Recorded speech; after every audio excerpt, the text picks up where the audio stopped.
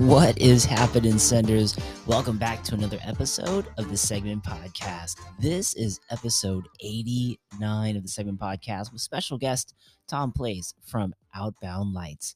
Now, I've never done a night ride before, and I knew nothing about lighting for the mountain bike and for your helmet for the trails.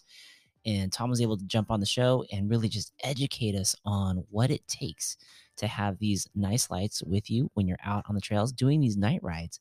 So definitely there is no price on safety in quality products when you're out and about at night is huge. So I hope you guys enjoyed this episode and learned a thing or two from Tom from Outbound Lights.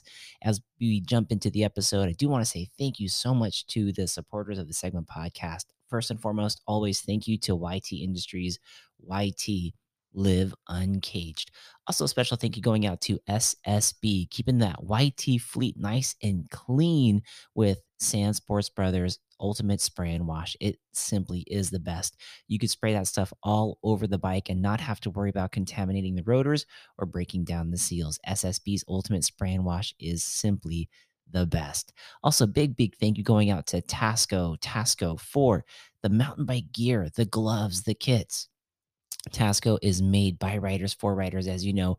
In the description links below, I do have a 10% off code for you to use for anything on the Tasco website. Also, big thank you going out to Spy Optic. Spy Optic, keeping your eyes clear and protected and vibrant while you're out on the trails or in lifestyle.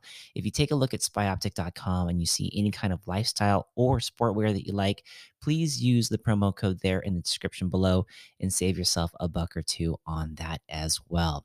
Also, big thank you for the protection going out to Dainese. Dainese for the protection that you'll see me in with the full face helmet, the Linnea 01, one of the lightest weight full face helmets out on the market. Also, the knee pads and elbow pads you can get, the Oxitec technology behind the products there are just simply amazing. So hope you guys can take a look at any one of the supporters of the Segment Podcast and save a buck or two. Without further ado, let's jump on into the show and learn about Outbound Lights.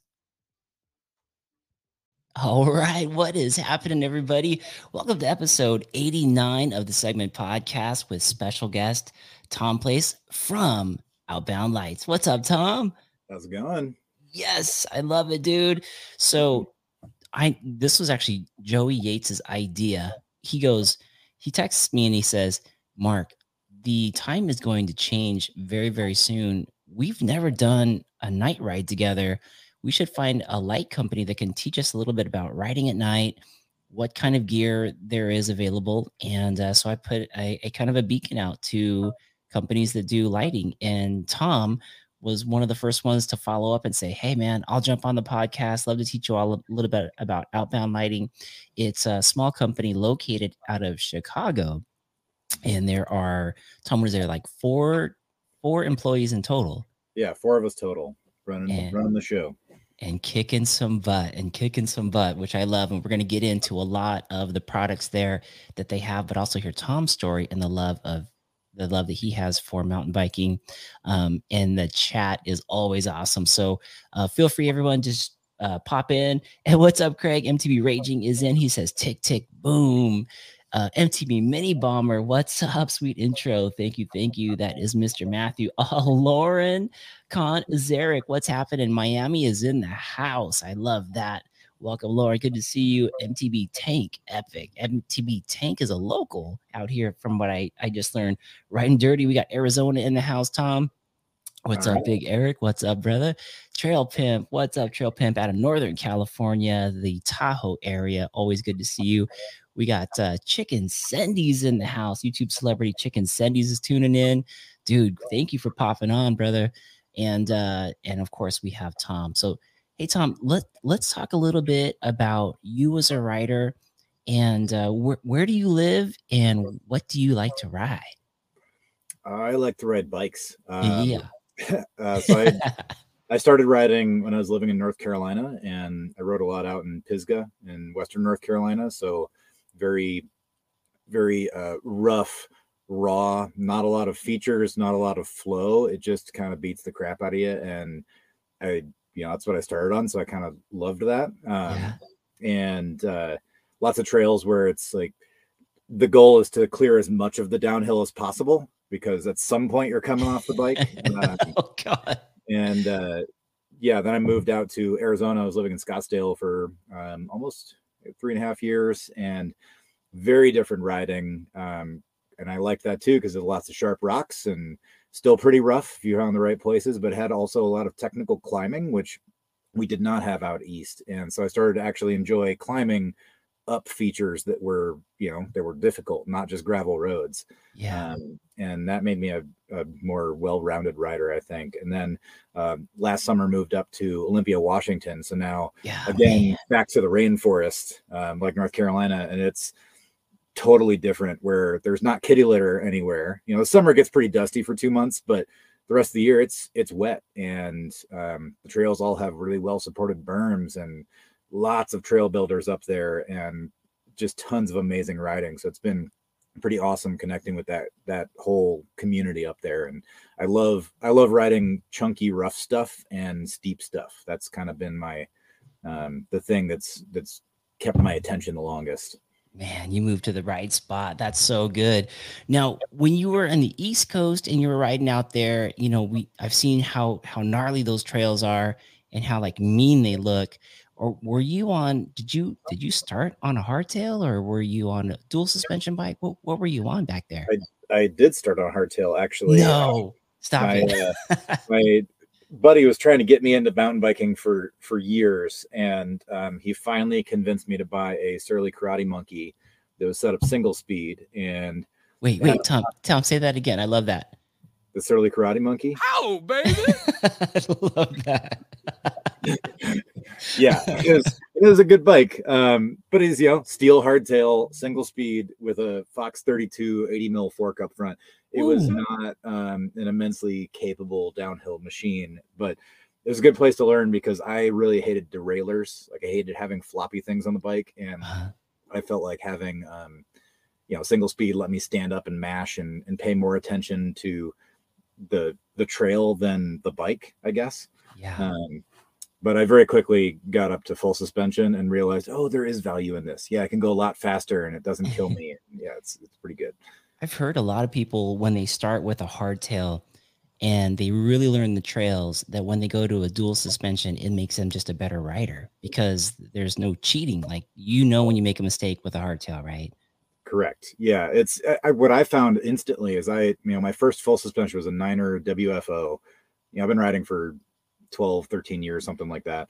And that bike was like supposedly the first 29er full suspension that got geometry right. And it didn't, but it was still a lot faster in a straight line than my hardtail. And the first time I rode it, first trail that I'd ridden a ton, I immediately blew a corner and went right into a tree, because I had no feedback for how fast I was going, because I wasn't getting knocked around. And I didn't realize that I was not going to make the corner. So coming in too hot. I had to change my riding a little bit. Dang, man, that's super cool. So getting into the dual suspension, you got the 9er, and then you start moving out west little by little. At what point did you come across Outbound Lights? How did that whole transition happen? Yeah, I'll condense this a lot, but essentially I am a mechanical electrical engineer, and I just like lighting. Came from my dad being an architect. We talk about lighting all the time, and I liked playing with LEDs and technology. And so I got a job at Cree. It's a major LED manufacturer in Durham, North Carolina. And they developed a reputation early on for within the portable lighting space. So basically every high power flashlight, or basically every bike light in the industry that you would find, had a Cree LED in it. Interesting. And so I spent a ton of time playing with that stuff. And then when I got in there working in R&D, I was working on, chip design to better improve current spreading uniformity, so that when you had these like really tight narrow beam flashlights for like search and rescue stuff, it was more uniform and you had a higher peak intensity. And, just like, cause I thought that was fun, not because the market demanded it necessarily. And then when I got, my first mountain bike, I mountain biking very quickly. I was like, oh, well, duh, I could do this at night. Sure. So I started playing with lights and making my own stuff. But eventually when I moved into our global applications engineering team, I was running our lab essentially. So all of our big customers from around the world would send us fixtures to get metrology on them and then to basically tell them how to fix certain aspects of it, where they might have one issue where, this LED is always overheating and blowing up, or their beam pattern is clipping on the corners. They're not getting the full uniformity they need here, or there's color separation or whatever.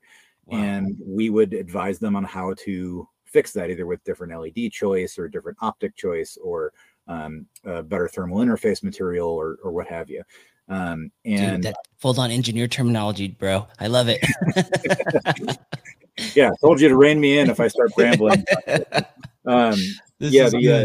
But that's where I started reaching out to bike light companies because I wanted to help. I reached out to, Knight Rider, Light in Motion, Exposure, Glowworm, etc. And Glowworm and Exposure are the only ones to actually respond. Actually, Light in Motion responded and said, "Hey, we're good, thanks."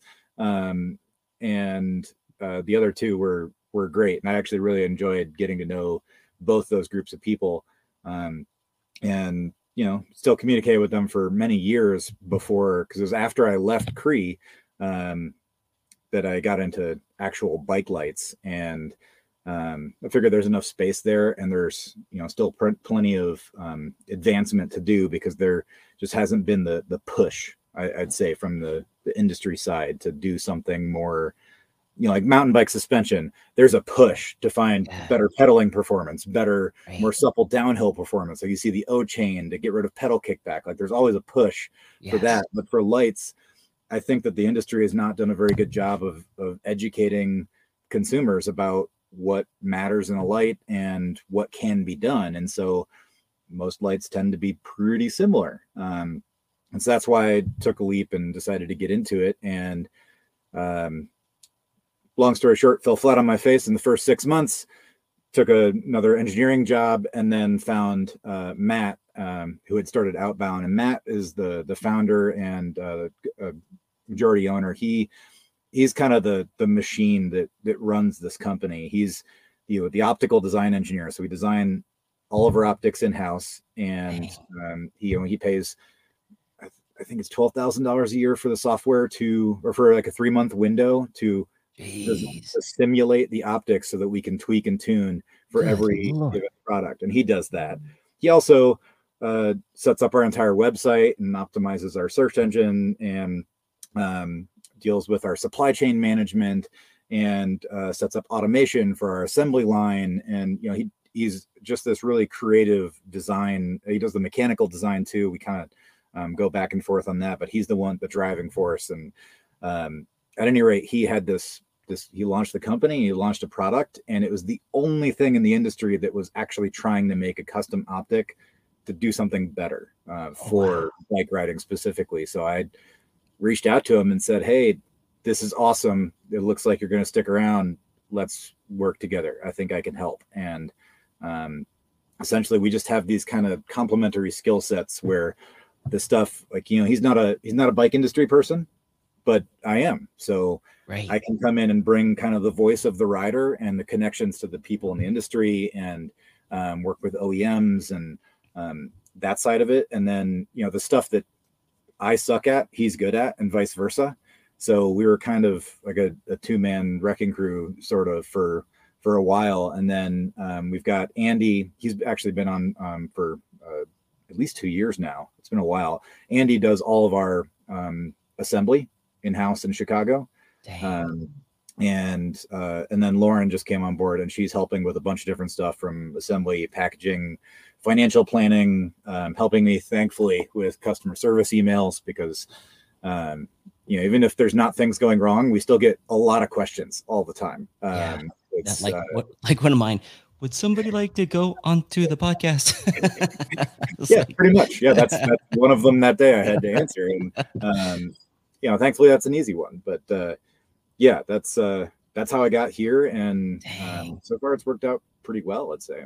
So kids, that's a good takeaway. Don't cheat yourself at school. These guys are engineers, both of them, Matt and Tom. Tom, so you're like running the show at this company. It's gotta pay really well, but you have this like urge, this pull to go out and chase something in the bike industry to help push the lighting for the industry and for the riders. When you said you took your first leap and you fell on your face, was that a solo leap? Did you go out and try to start something up, or what'd you No, do there? and so, well, and just to clarify, that Cree's a massive company, like 6,000 employees. So I was in a well-paid, healthy, high management position, but still way down on that ladder. It was a very comfortable job that I could have stayed at forever and been very happy. But I wanted to do something different, and I really didn't want to take the risk. Like I could like the idea of being an entrepreneur, but I did not want to have to go out and fight for my paycheck every day. I liked having a Mhm. salary and benefits and that cozy safety blanket, Oh, yeah, those Um, golden handcuffs. yeah. They're delightful Um, and comfy. yeah. Another 10 years or so, maybe I would have had those handcuffs. Great. But no, I left that job and took a 50% pay cut to Whoa. go try to work with Industry 9 to make Oh, yeah. lights. Oh, Um, wow, I-9, and okay. yeah, so they're semi-local. They're out in Nashville, so they're 3.5 hours from where I was living, and in the middle of Pisgah. Love the riding there. They love night riding. They have just insane, epic night rides. Like go shuttle up 2,000 feet and ride 5,000 feet of descending, and with a Damn. big grill and cook burgers and fries until 2 in the morning, and then show Whoa. up to work at 8 a.m. So And do it again. yeah, I That liked that mantra, and so I jumped at the opportunity, and essentially we had there's a lot of things that didn't go well. We we had kind of different visions for what we wanted to do, and we weren't really aligned on our approach to get there. That was ultimately the biggest problem. But gotcha. one major problem that I had from the beginning is I thought, okay, I love Industry 9 because they make really like beautiful, well crafted, high end, high precision parts. I could come in and make the ultimate of ultimate bike lights that does everything and it's perfect and amazing. And because they already have this brand where they do that, they can handle the manufacturing, and people would buy in and be like, oh, well, if Industry 9 is making it, it's going to be good. And Right. so I thought, all right, let's go right off the bat, make the most awesome of everything. And the problem with that is something called feature creep, where you need a minimum viable product, something that works. And then you think, ooh, what if I added a wireless remote to that? Ooh, I can add an OLED screen to that. Ooh, I could have speed sensitive Oh, control. I can have everything variable starts beam pattern. creeping in. And all of a sudden, you've got so much stuff that you never actually create something that works. You're just Right. always working on adding more and more stuff into it. And You sit on the bike and you go OTB because of all the weight. yeah, or you just never get out on the bike because you're always working on the design. It was just Gotcha. yeah, that was a mistake on my part, and so we didn't get off the ground. And 6 months in, we parted ways, and I just kept looking for opportunities, and reached out to a few different companies within the bike industry that I thought would be pretty cool if they had lights in their portfolio. Mhm. And like One Up Components, they make awesome stuff. They make really the stuff that doesn't exist, that's unique and different. They make it, and they basically said, yeah, well, we make what we ride, and we don't night ride because we switched to snow sports in the winter. Oh, So you're like, yeah, it's electronics, it's complicated, we're pretty happy with where we are. I mean, we'll help however we can, but it's not really something we're in for. And it's like, I respect that. Okay. yeah. So I just kept looking and eventually found Matt, thankfully, and this has been way better because we have learned a lot from that process. I didn't want to fall on my face, but I learned how to not do that again, let's say. Yeah. And some of the most important lessons in life is to fall on your face because then I should have taken a left instead of a right. And now I know the next time that comes up, man, I'm taking that left. Mm-hmm. And now when you met Matt, was he at so you said he's not really into the bike industry, but was he, how did you guys cross paths? The internet. Um, I was just looking around and saw he had his. He started on Kickstarter, but then excuse me, he had his website come up after that, and he got past the Kickstarter curse where it's like 6 months and then they never deliver anything and they disappear. Like, he was delivering product, he was still selling, and customers seemed to be happy. He had lots of good reviews. And so I just dropped him an email. And funny thing is, we actually never met in person until 11 months later.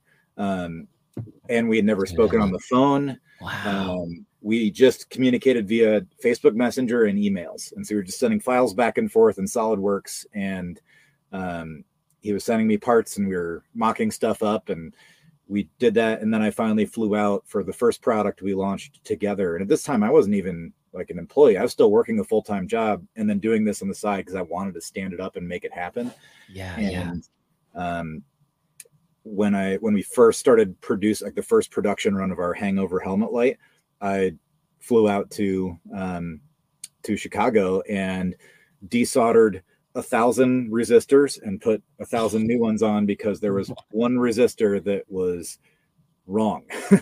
And we had to get stuff out. We were already behind, and it's just like, all right, let's go. So I flew out there and he picked me up from the airport, and I was like, oh yeah, we haven't actually met. Yeah, he's not going to drive me to the lake and kill me. This actually is a good dude. Yeah. At that point, I had plenty of indication that he was a stand-up guy, but it was a very strange experience. But yeah, it's worked out pretty well. Bro, that's awesome, man. That is so cool. And then getting into the lights. So here we are, two engineers putting their minds together, one coming from the bike world with a passion to push the sport forward. I mean, literally, when you think about night riding, this is something I've never done. And I just saw somebody in the chat said that they've never done it either. Chicken Sendies, there he is, out of Illinois. He says, I've never gone on a night ride. Absolutely love to do someday. Yeah, same. So you have like, I just love the idea of like the kids are in bed, or, you know, everything's done for the day. Because a lot of times we get out there and you're racing the clock, you're racing, you know, the sun setting, you're just getting off work, whatever it is. But a night ride, you go out after dinner, maybe kids are in bed. Yeah. No one's really missing you. You can go out and just have some fun. So I love the night. Right. You can literally stay out all night. And so I love the concept of this, and the time is changing. And I saw Johnny Yu from Miami was just like, he's like, I just was walking the dock and you started all over. So basically this is Tom. He was a super mountain biker on the East Coast, moving west all the way through, found himself with Outbound Lights with Matt, and here they are today. Something like that. but let's get into some of these products, because Outbound Lights is small, but man, you guys have a history with you in the bike industry. I mean, as we're talking to you, you are in your van at an event in Utah. Tell the folks real quick, what are you doing out there? Yeah, we don't do a whole lot of events because I'm the one who does all the events, in addition to the customer emails and texts and phone calls and social media posts and the electrical design and half of the supply chain management and media. And anyways, any small company, you wear a lot of hats. So this is a Sprinter actually that I built out with a buddy of mine from Industry 9, actually, Jeremy, who's incredibly skilled and creative. And he actually designed this guitar, which we put some lights into. Let me see if I can change this real quick. Yeah.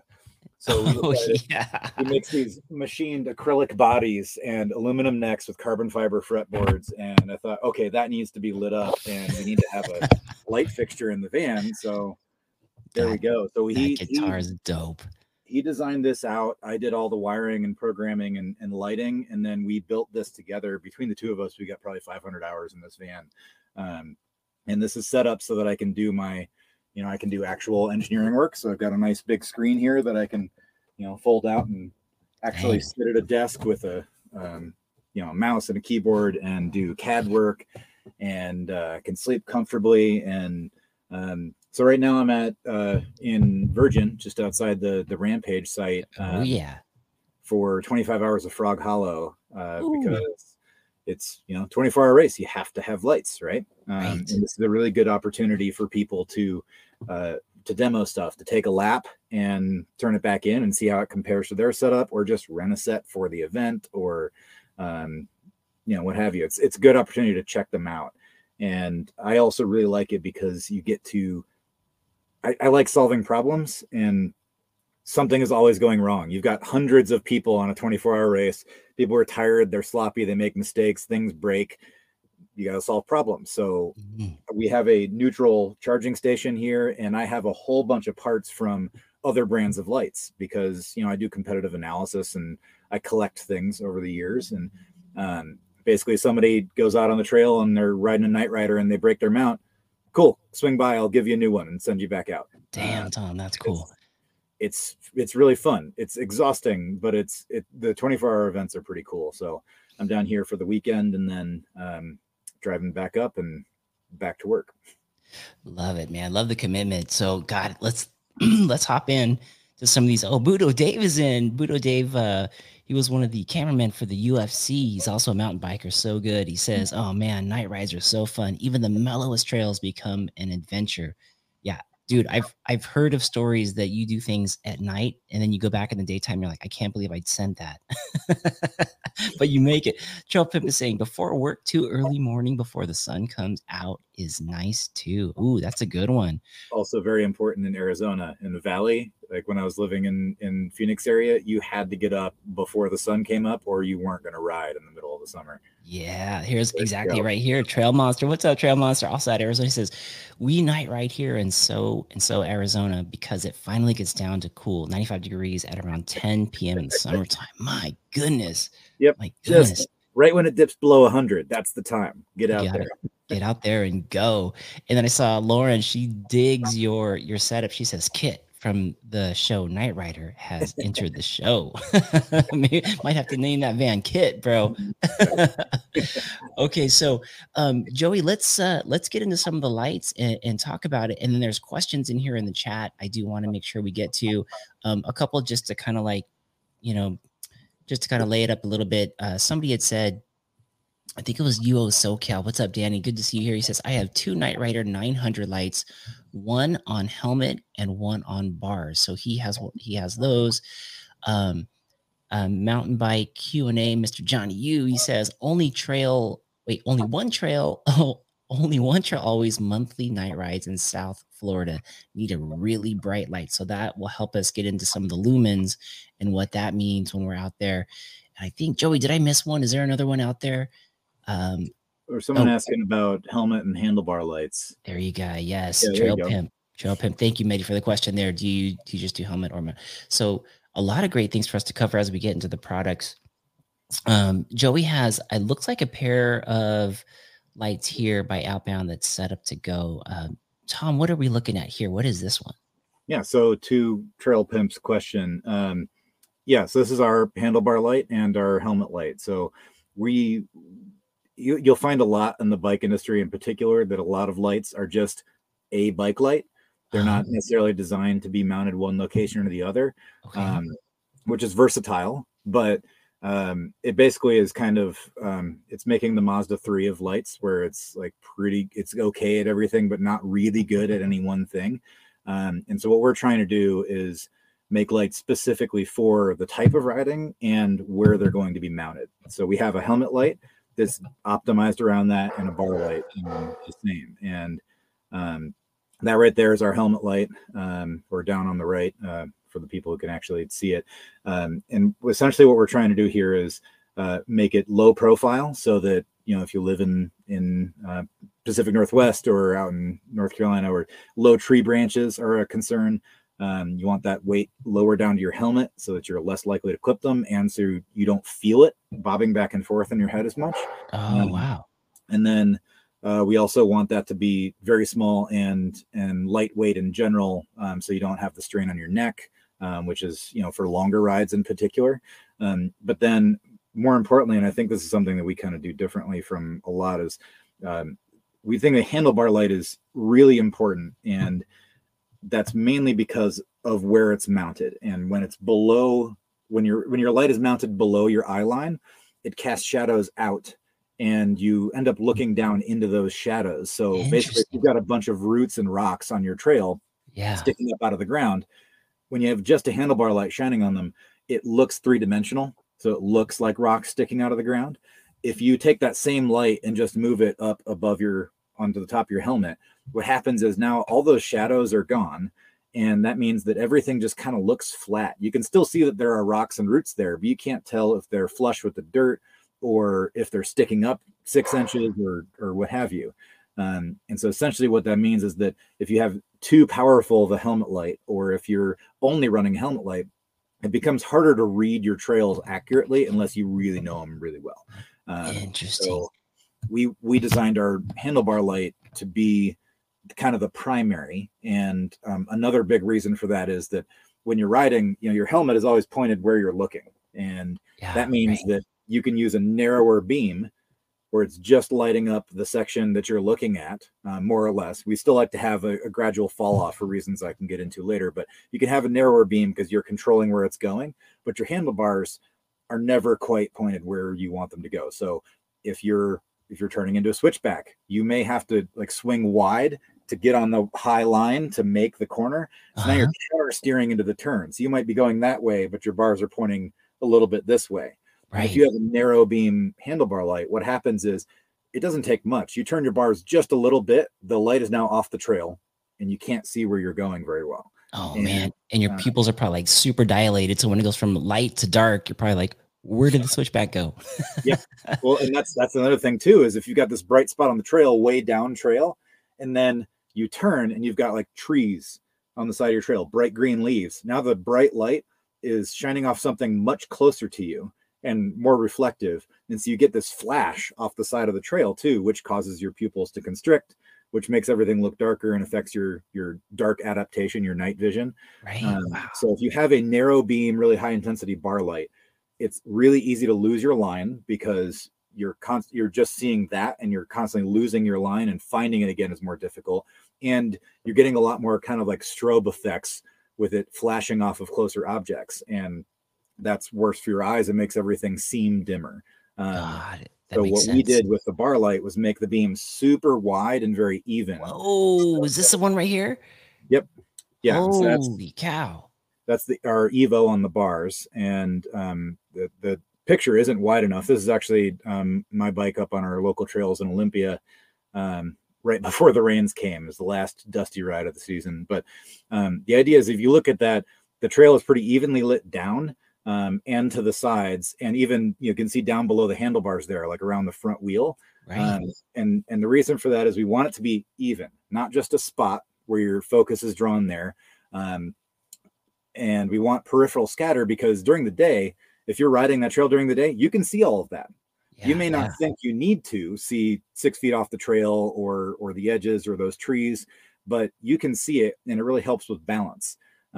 So if you're at night and you just have just the trail in front of you lit up, you end up having less of a sense of balance. And a lot of times, especially on technical trails, you may need to see around where your front wheel is being positioned.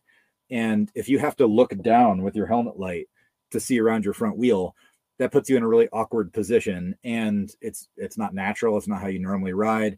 But if you can see it out of your peripheral, then you don't have to look down. You can just be looking ahead and still be able to tell if your wheel is to the left of that rock or about to hit it, Right. Dang.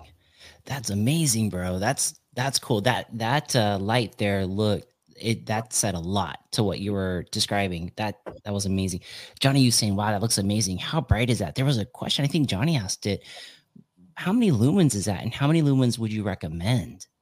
Yeah. So, I'll try to keep this discussion a little bit short, but lumens is an important metric because it's essentially telling you how much the total amount of light that's coming out of the front of the light. It doesn't tell you where it's going, what color it is, any of that. It just tells you how much total power is how many photons are coming out. Gotcha. So if we have a really wide beam pattern versus a narrow beam pattern, you can make a narrow one look brighter because you're focusing all those lumens in one spot. So it's higher intensity. And for our bar light, we have to use a lot more lumens to illuminate a larger area because we're going wider. But we're also not trying to give you really bright, harsh spots because we want it to be nice and even because your eye will respond to the brightest thing in your field of view. Anyways, I'm getting on a tangent. No, this is good. Lumens is important because it's a good relative measure of how much power your light is putting out. But it's not the end all be all. It's kind of like shopping bikes by how much suspension travel it has. Okay, It's like gotcha. more is not always better. If you're riding your local trails, then having a 200 mil downhill bike maybe isn't the best choice. Maybe it's going to be sloppy and slow and a lot of Bike's a work. little heavy. Yeah, it's going to be heavy. Same token, you might not need 8,000 lumens for your local trail, because in order for that to last for a 2-hour ride, you've got to carry a big brick of a battery to make it last that long, because you're using so much power. Yeah. So what is the sweet spot? Because you want to be able to have that spread, have it Mhm. bright enough, but also be able to complete your ride. So there's got to be like a real tricky balance point there. Yeah, and I feel like the marketing side of me wants to give you an answer of like, well, our Evo and Hangover are the perfect sweet spot. That's why we designed them that way. But honestly, like with everything like this, I feel like I have to put asterisks on all of it, because it all totally depends on the type of rider you are, the type of terrain you're riding on, what kind of bike it is, road bike, mountain bike, a trail bike, downhill bike, whatever. So if you're doing a local trail where you're averaging 6 miles an hour and there's not a lot of gnarly downhills and you're just kind of, taking your time, you don't need as much light. You don't need to see 400 feet down the trail if you're not going to be there in 2 seconds. Yeah. But if you're on like a Robert over at Biker Bar, a lot of his trails out in SoCal are pretty straight line. They're pretty fast. And so you can get up over 30, 35 miles an hour on a regular basis. For that, you need to see further down the trail. So having a more power and a narrow beam light to project down the trail is important. And for road biking, you don't need 8,000 lumens for a road bike ever, period. The only thing that's going to do out the back so people can see you as they're coming up on you, maybe. Exactly. And we can get into road biking another time, but suffice to say, it matters what the beam pattern is, and the type of riding plays into how many lumens you need. In terms of like giving some people like a rule of thumb or guidelines, our Evo is around, we conservatively rate them. So Evo is probably around 2,500 lumens or so peak. We say it's 2,200 minimum, and then the Hangover is 1,100 minimum. And the reason we have them balanced like that, so about 2,000 on the bars and about 1,000 on the helmet. Ooh, it's a lot of photons. Yeah, we feel like that's a good optimization point for battery capacity and weight, and trying to make something that's not gigantic and bulky to give you the balance of runtime and power, but not something that's powerful enough, but only for 30 minutes. So you can't really get a ride in. That makes sense. That makes sense. It just as a point of reference, your car headlights, like your low beam headlights, are about 1,100 lumens a piece. So holy cow. If you can drive a car 80 miles an hour with 2,000 lumens, you ought to be able to ride your bike pretty well with 3,000 lumens total.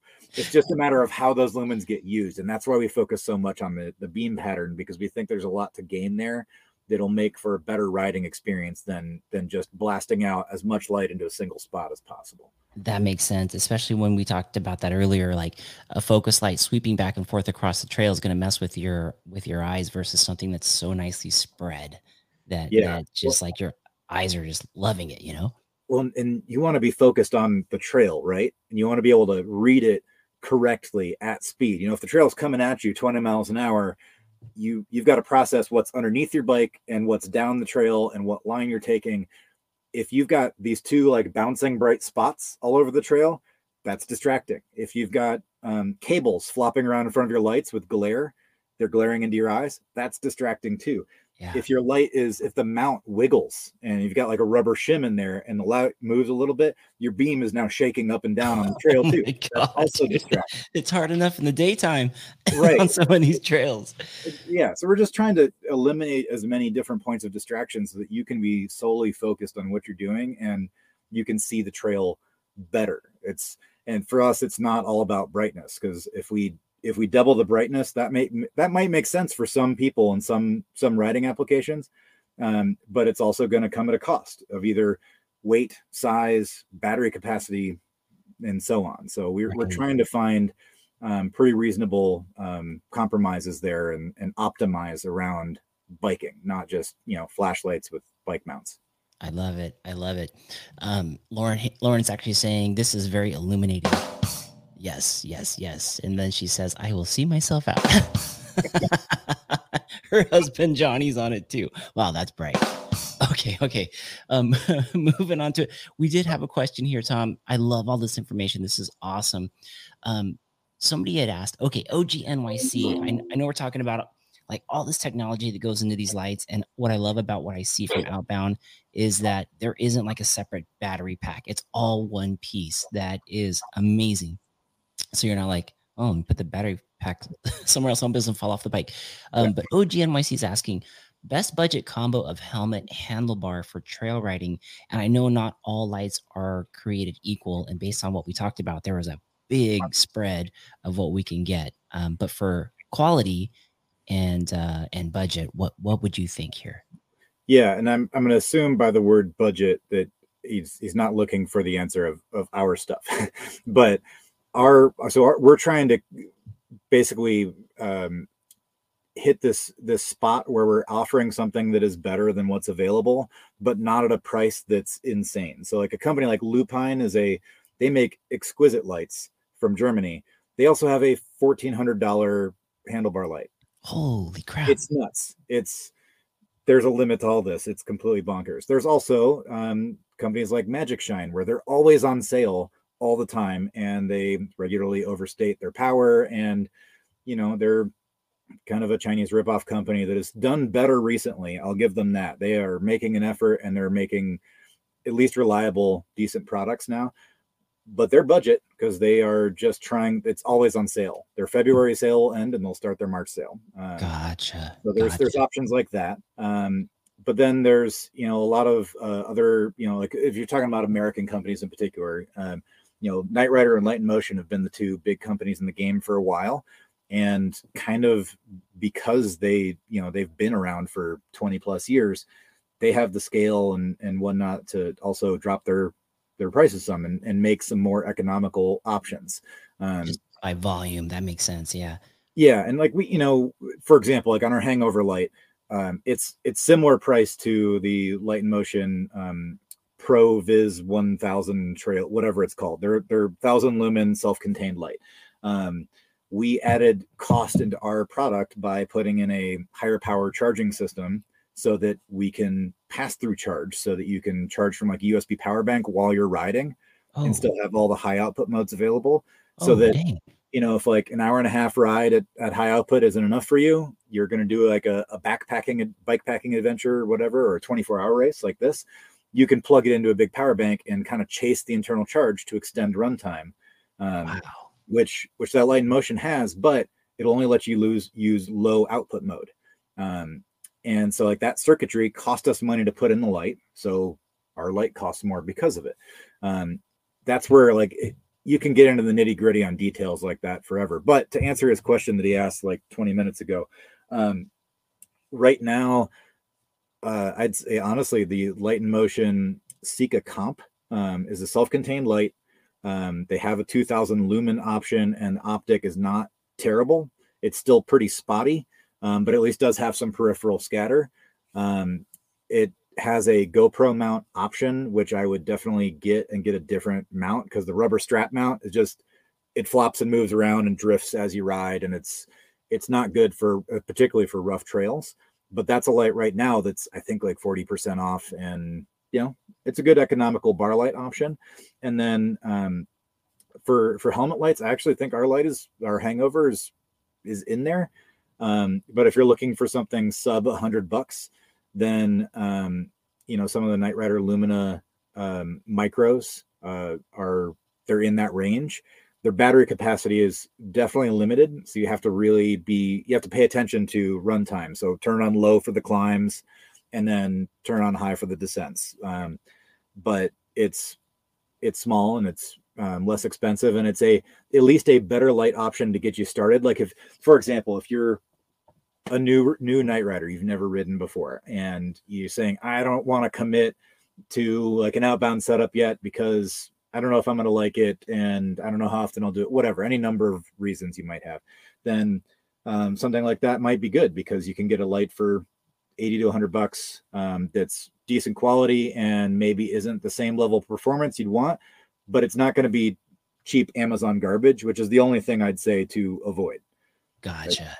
Pretty much every company that makes bike lights now makes decent products. They're just, not as good as ours. Well, I think that Johnny U has it pegged right here. He says, can't put a price on safety for sure. And if you're going to put what, 5,000, 3,000 to 5,000, depending on the kind of bike you have, 3,000 or 2,000 on up to whatever, thousands of dollars on a bike. Yeah. I want to be able to have fun on that bike at a night ride. I want the best product that I can have when I'm out there. I don't want the thing to go off on me in the middle of like a drop or something. Well, there's two sides to that, right? There's like, if you have a $6,000 bike, then paying $300 for the ability to see, I think seems reasonable. But that aside, like what I just don't want people buying cheap crap off Amazon for that safety reason more than anything, because some of them are fine, but it's really rolling the dice because they are manufactured to be as cheap as possible. And there are genuine safety concerns there. And I've watched friends crash because their light just dies. It just cuts off for any number of reasons. And I couldn't imagine yeah, going down some gnarly, rocky, sharp rock trail with everything on there, and then bam. It's like, where'd it go? Where'd it go? Danny Yoso Cal saying Knight Rider 900 Lumina is around 60. So yeah, and that's a good option for it's the Lumina Micro. And the difference between the Micro and the regular Lumina is they switch from an 18650 size cell to an 18500. And essentially all that means to anybody here is that there's a 50% reduction in battery size to the smaller light. So that aluminum 900 will not maintain 900 lumens for an hour and a half. It starts at 900 and then does this. It just tapers off as the battery dies. And the battery dies pretty quick, but it gives you a genuine 900 lumens when you start. And if you use it appropriately, particularly if you're doing like my local rides are a long, slow climb and then a ripping fast descent. So I basically just turn my helmet light off for the climbs most of the time because I'm going 2 miles, 3 miles an hour, whatever. And then on the descent, I turn everything on. So the Lumina Micro would be a good helmet light option for somebody who's doing rides like that, where maybe they can monitor their runtime and they can still get decent performance on the downhills. And yeah, Knight Rider's not using like cheap garbage parts, they're a reputable brand. So I think that's a fine budget option for people. Yeah, no, that's good feedback on that. And then let's get back to the Outbound Lights too, because Trail Pimp is actually saying it is smart to pay a little more for quality. Yeah, quality, which has performance and safety put in there. I'm sure these other lights are great too. And I'm actually talking from a point of never doing a night ride. So I'm like really interested in getting out and doing one. Lauren's saying, please shout that part from the treetops. This is why we need to go for small, regular sized business owners and not Amazon. Such a different product. Totally. With the four of you guys in there. I mean, I'm pretty outspoken about how I feel about Bezos and Amazon in general. So I am all for that. Like, even if you don't buy our lights, go buy Knight Rider or Glowworm. Glowworm makes great lights. Exposure, they're a little expensive and British, but just go buy one of those companies, not Amazon. They don't need to make money off of you. Yeah, it's a good point. So when it comes to mountain biking, Tom, and we were talking about the lights that we have, I see that you had an MTB package where it sells the bar light and the helmet light. And in the helmet light, this will actually get to Budo Dave's question. He was asking, do you need to have a light up high to do a night ride? Is basically what he was saying. Yeah. So two very good questions there. One, yes, our Evo downhill package is, and a tail light, also a good question. So we do have that downhill package, which is essentially the bar and helmet together. And the reason we have that is because that's how we designed them. We designed them specifically to work together. Yeah. So you've got your helmet light on the left and the handlebar light on the right. We designed them from an optical standpoint to work together so that the beams blend and so that you don't have those distracting hotspots. And when they overlap, it's not as noticeable. You still see what you want to see, but you're not focused on beam shape or an artifact or something weird like that. And you can definitely mix and match, products between different brands and swap them around. But that's kind of our ideal. If you're 95% of night riders, that'll be a really solid setup for them and for local trails. Whether or not you need a helmet light, that question is, again, depends on your use case. Like I was talking to Clay Harper, who runs a US Open, Fox US Open, and he and his 13-year-old son, they go out and they hit like 30-foot booters at night. Oh, jeez. They don't need handlebar lights for that, for a couple of reasons. One, they're like buff, smooth jumps, right? There's not a bunch of rocks sticking up in the takeoff of the jumps. Right. But also, when you're going up, your bike is going up and you can't see the landing now. So having a helmet light there is much more critical for them. So they can get away with riding with only a helmet light and be totally happy. They probably also need a little bit more power too, because they're going to hit high speeds to clear a 30-foot jump. Sure. Yeah. But if you're like me, and when I was living in Arizona in the Valley, and Ride and Dirty was down there, like Phoenix, there's no trees, right? There's cacti, but even if you have a tight switchback in a trail, there's not something blocking the inside corner optically. So I rode a lot with just my handlebar light because I could see through those corners, even though it was just that, because I had enough peripheral spill from it. I had a wide enough beam.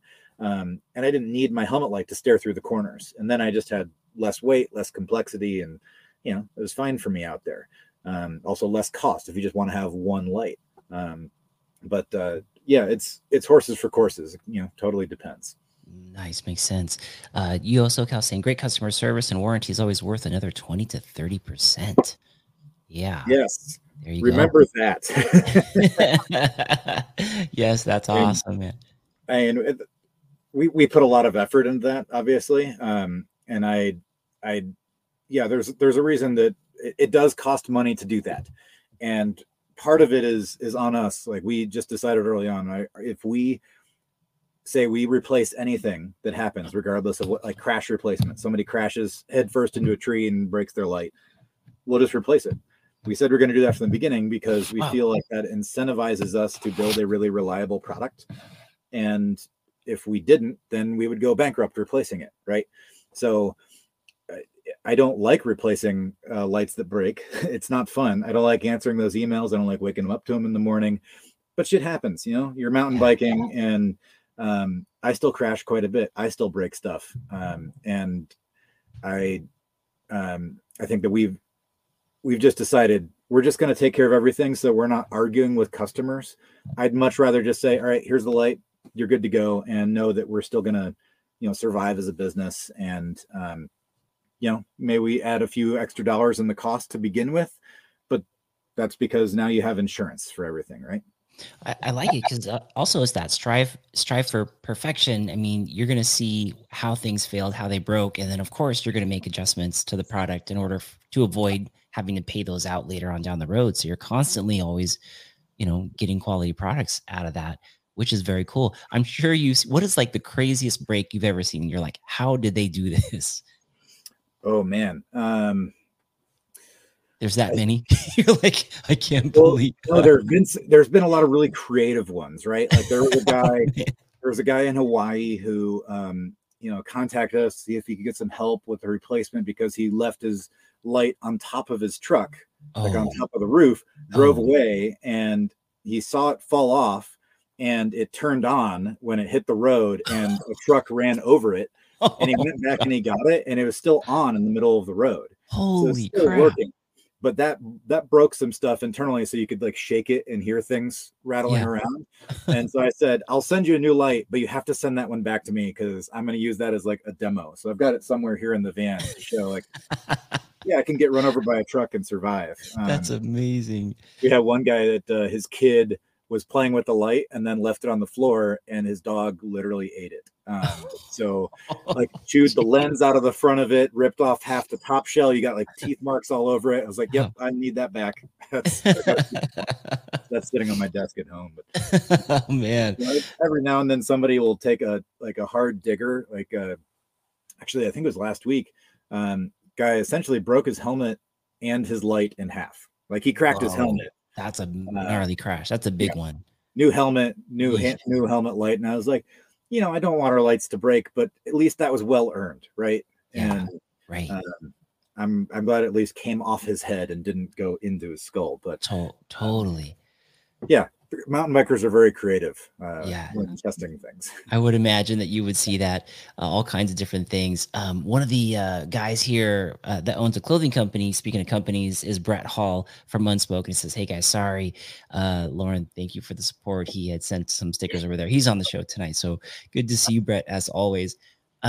Had this from Johnny. You wait, a company that backs their product, that's worth the money in itself. Love it, love it. Lauren saying, for whatever it's worth, I will go out of my way to work with companies with that kind of policy. I think they're worth the premium. Totally. Absolutely. Yeah, I mean, it's kind of why I like talking to people and talking to customers. It's a lot of time and calories, but I, I I think I'd make it clear that I'm a human being and like this is my company. Like Matt and I, like this is our thing. And so if something happens in the field, like that stuff keeps me up at night. I take it personally, and so I want to fix that stuff because I want to feel comfortable knowing that I can send these products to all of my friends and my family and have all of them use them and love them and not constantly have them saying, "Oh, thanks, but this stopped charging or this fell apart or whatever," and because that's embarrassing. So we definitely are going to put all the effort in to fix problems in the design side, and like we do that constantly where we're making small tweaks, running changes in production as we find issues. But then we're just going to replace stuff because that's honestly what I always want from every bike company. Like if I crash and I break my expensive carbon frame, I really want them to help me replace it. Yeah, right. It's my fault, but so that's kind of our attitude. That's very, very cool. What would you say to like somebody, say like myself? I've never been night riding before. I purchased the kit. Like, how do I put it on the bike? Are there things for the handlebar? Because I've seen some videos where people have these rubber straps and the thing's shaking like crazy. Or I've seen people use like GoPro mounts and figure out how to like attach it to their helmet. But how do I attach these things to my gear? Yeah, it's pretty straightforward. It's obviously dependent on the brand and the product. For our stuff, our handlebar light, we wanted it to be super secure and not shake and wiggle around. So our current mount is a bolt-on clamp style mount, and then it's got a little thumb screw so you can adjust the angle once it's in the mount, so you can get the light nice and positioned properly. And work around other accessories and things. We'll have a version 3 of the mount. We'll have a cam lock lever, and we'll get rid of shims and basically have all captive hardware. Minor improvements, but it'll make it easier because it'll all be tool free. And then the helmet light, we just used a GoPro standard because the GoPro standard didn't work well enough for the bars. It just didn't hold well enough for what we were trying to do with the product. But for the helmet, it's about as close as we have to a standard in the industry. And it's still not a standard, which drives me crazy. There's like Bontrager helmet mounts. They have like a super slick integrated like magnetic mount that pops in and out of the helmet. Whoa. And it's GoPro, but it's not because the dimensions are slightly different and our light like fits, but it's really tight. And then certain other products don't fit at all. And some fit, like the Bontrager stuff fits fine, but then the Bontrager, their adapters fit really loosely, and GoPro stuff, everything is just slightly off and it drives me crazy. But it's still a very simple and very effective setup. So you can, easily change angle, and there's a ton of third-party GoPro mounts on the market. So you don't have to come to us for something proprietary. You can just use whatever you have or use the stuff that comes with it. Interesting. That's very cool. And I've seen some of the stems people sell out there. I think it's Joey. What's the name of the local company that makes the grips? I forget their names. They're out of Santee, California. But I believe they have a stem that has like a GoPro mount built into it. And I'm wondering if something like that would work for the lights as well, or it can. And we have a GoPro adapter for our handlebar light to do that and it works with like the PNW stem. They have one. I've got one of those on my hardtail actually, and it works. It just depends on the light. Like I think that'll work better for some other companies' lights actually because of the kind of the geometry of them. Okay. Rev grips. But like our handlebar mount that you can see on Rev. you can see on the right there. The idea is that we're putting the light front and center right in front of the stem so that it's out of the way. It's positioned nicely. It's not like up on top of your bars off to the side or something weird. It's more like you'd have a helmet, a light on a motorcycle or something. Yeah, centered, right. Yeah. So, I mean, I like our mounts. They're not perfect, but we've already made multiple changes and we're going to keep improving them. So that's cool. So easy to go. Like I could get these things, put them on, and then just take off for the ride. And as far as actual performance and riding out there, how much time do you have on these lights for outbound? Oh, that's a good question. I mean, we're now in the tens of thousands of customers range. So we've got a lot of lights out there. And so and this is another thing that is this happens all the time in the bike industry. And I'm only going to mention it because one, it drives me nuts from a customer service standpoint, but also I'm not immune to it. And it's called experience bias. It's where you have a product from a company. Like this happened to the Reverb dropper post years ago. It was a flawed design, but people would have it. It would have one failure. And then what happens is, oh, I had it and it failed, so I'm never using that again. And then you tell your friends and then none of them use it. And it's because that person has had 1 out of 1 fail. That's 100% failure rate. I, however, being the manufacturer, I have access to all this customer data. So I know that, this one customer managed to get water inside their light. They're like, well, this light should be waterproof and blah, blah, blah. And I'm like, well, first of all, I'm going to replace it. Secondly, you've had 1 failure. I've had 4 failures total out of 8,000 of those that we've shipped. Wow. Like you're not going to have this happen statistically, but for that person, now they're not going to trust it because they've had that one experience. Their experience bias says, oh, I don't know if I can take this out in the wet. And I really try to convey that to people, not just for our stuff, but for other companies' products too. Like, if you have a carbon rim and it breaks, that doesn't mean that the design is bad. That doesn't mean that it, is necessarily a manufacturing flaw or that you can never trust them again. It's, that stuff happens and it's okay. Right. Definitely so. It's not the norm. Those are the outliers when they happen like that. Yeah. So like if I'm fully charged and Joe and I are getting up and we say we go to Greer, which is one of our locals out here, how long do you think we can ride with those lights as far as how long they illuminate before we have to start heading back towards the trucks? It kind of depends on your use case. So is Greer like more cross-country loops where you're just constantly pedaling and moving, or is it like a longer climb to a longer descent? Yeah, we got the climb with the descent we would need those lights because there's like rocks and drops and jumps and everything, all the good stuff. Yeah. So for something like that, I would say that's why we have a kind of an adaptive and then a high, medium, low. And high and low is basically what you use for that enduro style ride where you put it on low for the climbs to conserve your battery. And also when you have less light, your pupils start to dilate more. You adapt to the darkness more. So everything looks a little bit brighter. So when you turn it up to high again, everything will feel even brighter. Yeah. It's a fun trick to play. But also like my local Tuesday night rides are in an area where it's, 500-foot climbs, but it's steep up and down. So I will, I'll ride for 2 hours and barely be into half the battery because I'm turning on low for the climbs, but I still have 100% for the descents. And if you're the type of rider who just doesn't like to think about that and you just turn it on high and leave it alone, then yeah, you maybe need to time your rides a little more carefully, but you have options. I love it. No, that sounds good. Sounds like I can get a good ride in for these lights. And just coming from no experience, I think the outbound's going to be the way for me to go. I see other people in here saying the same thing. Send Nar at Greer, let's ride at night. Definitely, let's all get a night ride in. I mean, it's to you being a co-owner of a light company for mountain bikes. Do you see it as seasonal or is this a perennial thing? I feel like I say it depends to every question you ask.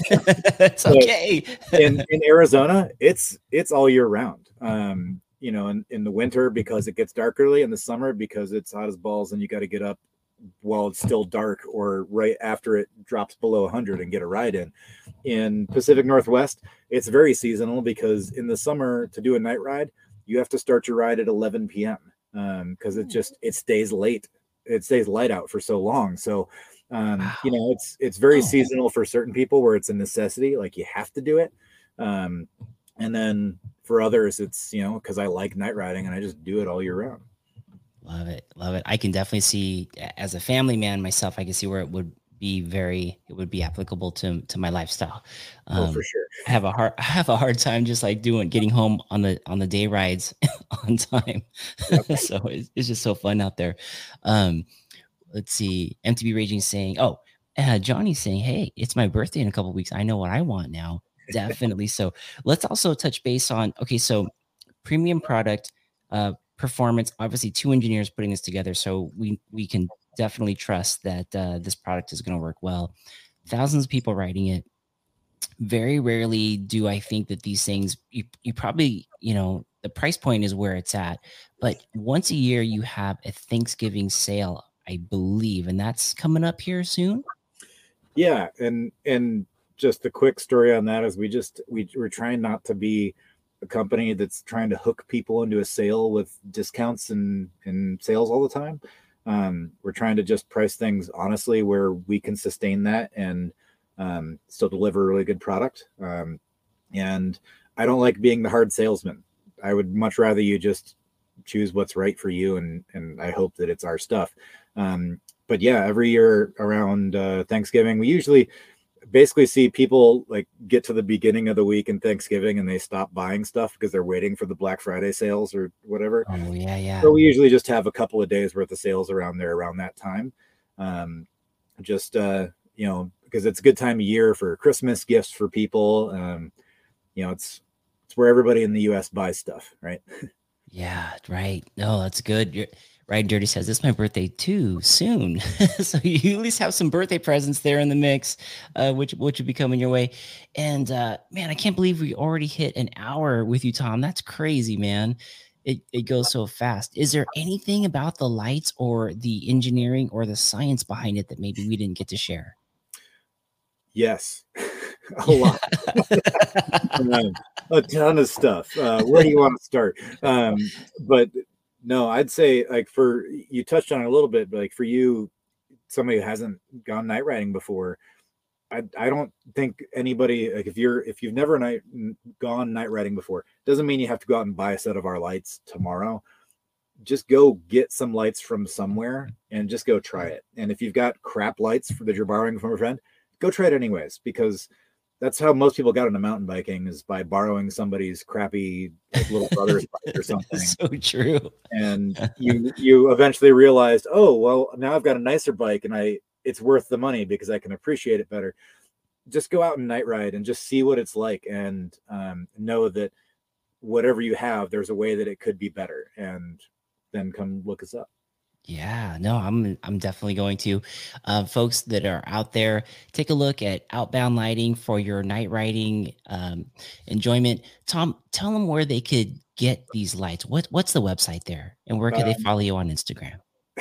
They can follow us on Instagram. We honestly, like, I do a lot of the posting, and I don't do social media, so we don't put a ton of effort into Instagram, but definitely follow us. That's cool. Outboundlighting.com is our site, the best place to get us direct. We also do have local bike shops that we support. We haven't been able to push that out like to every shop in the country. And we don't have a list published on the website yet. We are going to do that at some point. It's just keep finding other things to do. So like in the Phoenix Valley, if you're in the Phoenix area, there's like, I think 5, maybe 6 shops now that stock our stuff. If you find someone local, like Fanatic up in Bellingham, or Mojo Cycles down in Bentonville, like there's options kind of scattered all over that you can get us locally too. Gotcha. Okay, so check them out, outboundlights.com, Outbound Lights on Instagram, and then there it is, Outbound Lighting right there on Instagram. Joey's got it pulled up. Look at that. It shows, look, oh yeah, trail riding, the Stoke. There's a lot of great information there if you want to learn more about Outbound Lighting. And I believe there's probably a link right to the website, which is cool. Oh, look at that Rivian. I saw a Rivian on there. Oh, look at that truck, dude. That is dope. Talk about electricity right there. Yeah, truck. That thing's pretty nuts. That Beautiful, beautiful, beautiful. Pretty cool at headquarters. That's awesome. Tom, dude, thank you so much for jumping on the podcast with us. Really appreciate the information. Folks, as you know, time is changing for us out here on the West Coast. If you find yourself looking for time, consider going on a night ride. I'm going to be joining this night ride thing and checking it out. I'm going to film a video and do all that. I'm actually going to get myself a set of Outbound Lights here, get on the website and check it out from Tom. But hope you guys can do the same as well. And thank you so much for joining. And anything else that you would like to add, Tom, before we close it out? Yeah, this is great. Thanks for having me on. Everybody get out there and ride. Yeah, I love it. I love it. Folks, we will see you all soon. Thank you for jumping on the podcast. Thank you to the chat. As always, great to see everybody from across the country, from the East Coast to the West Coast, the North and the South. It's crazy. I love it. See you guys out there soon. Tom, thanks again. Outbound Lights, baby.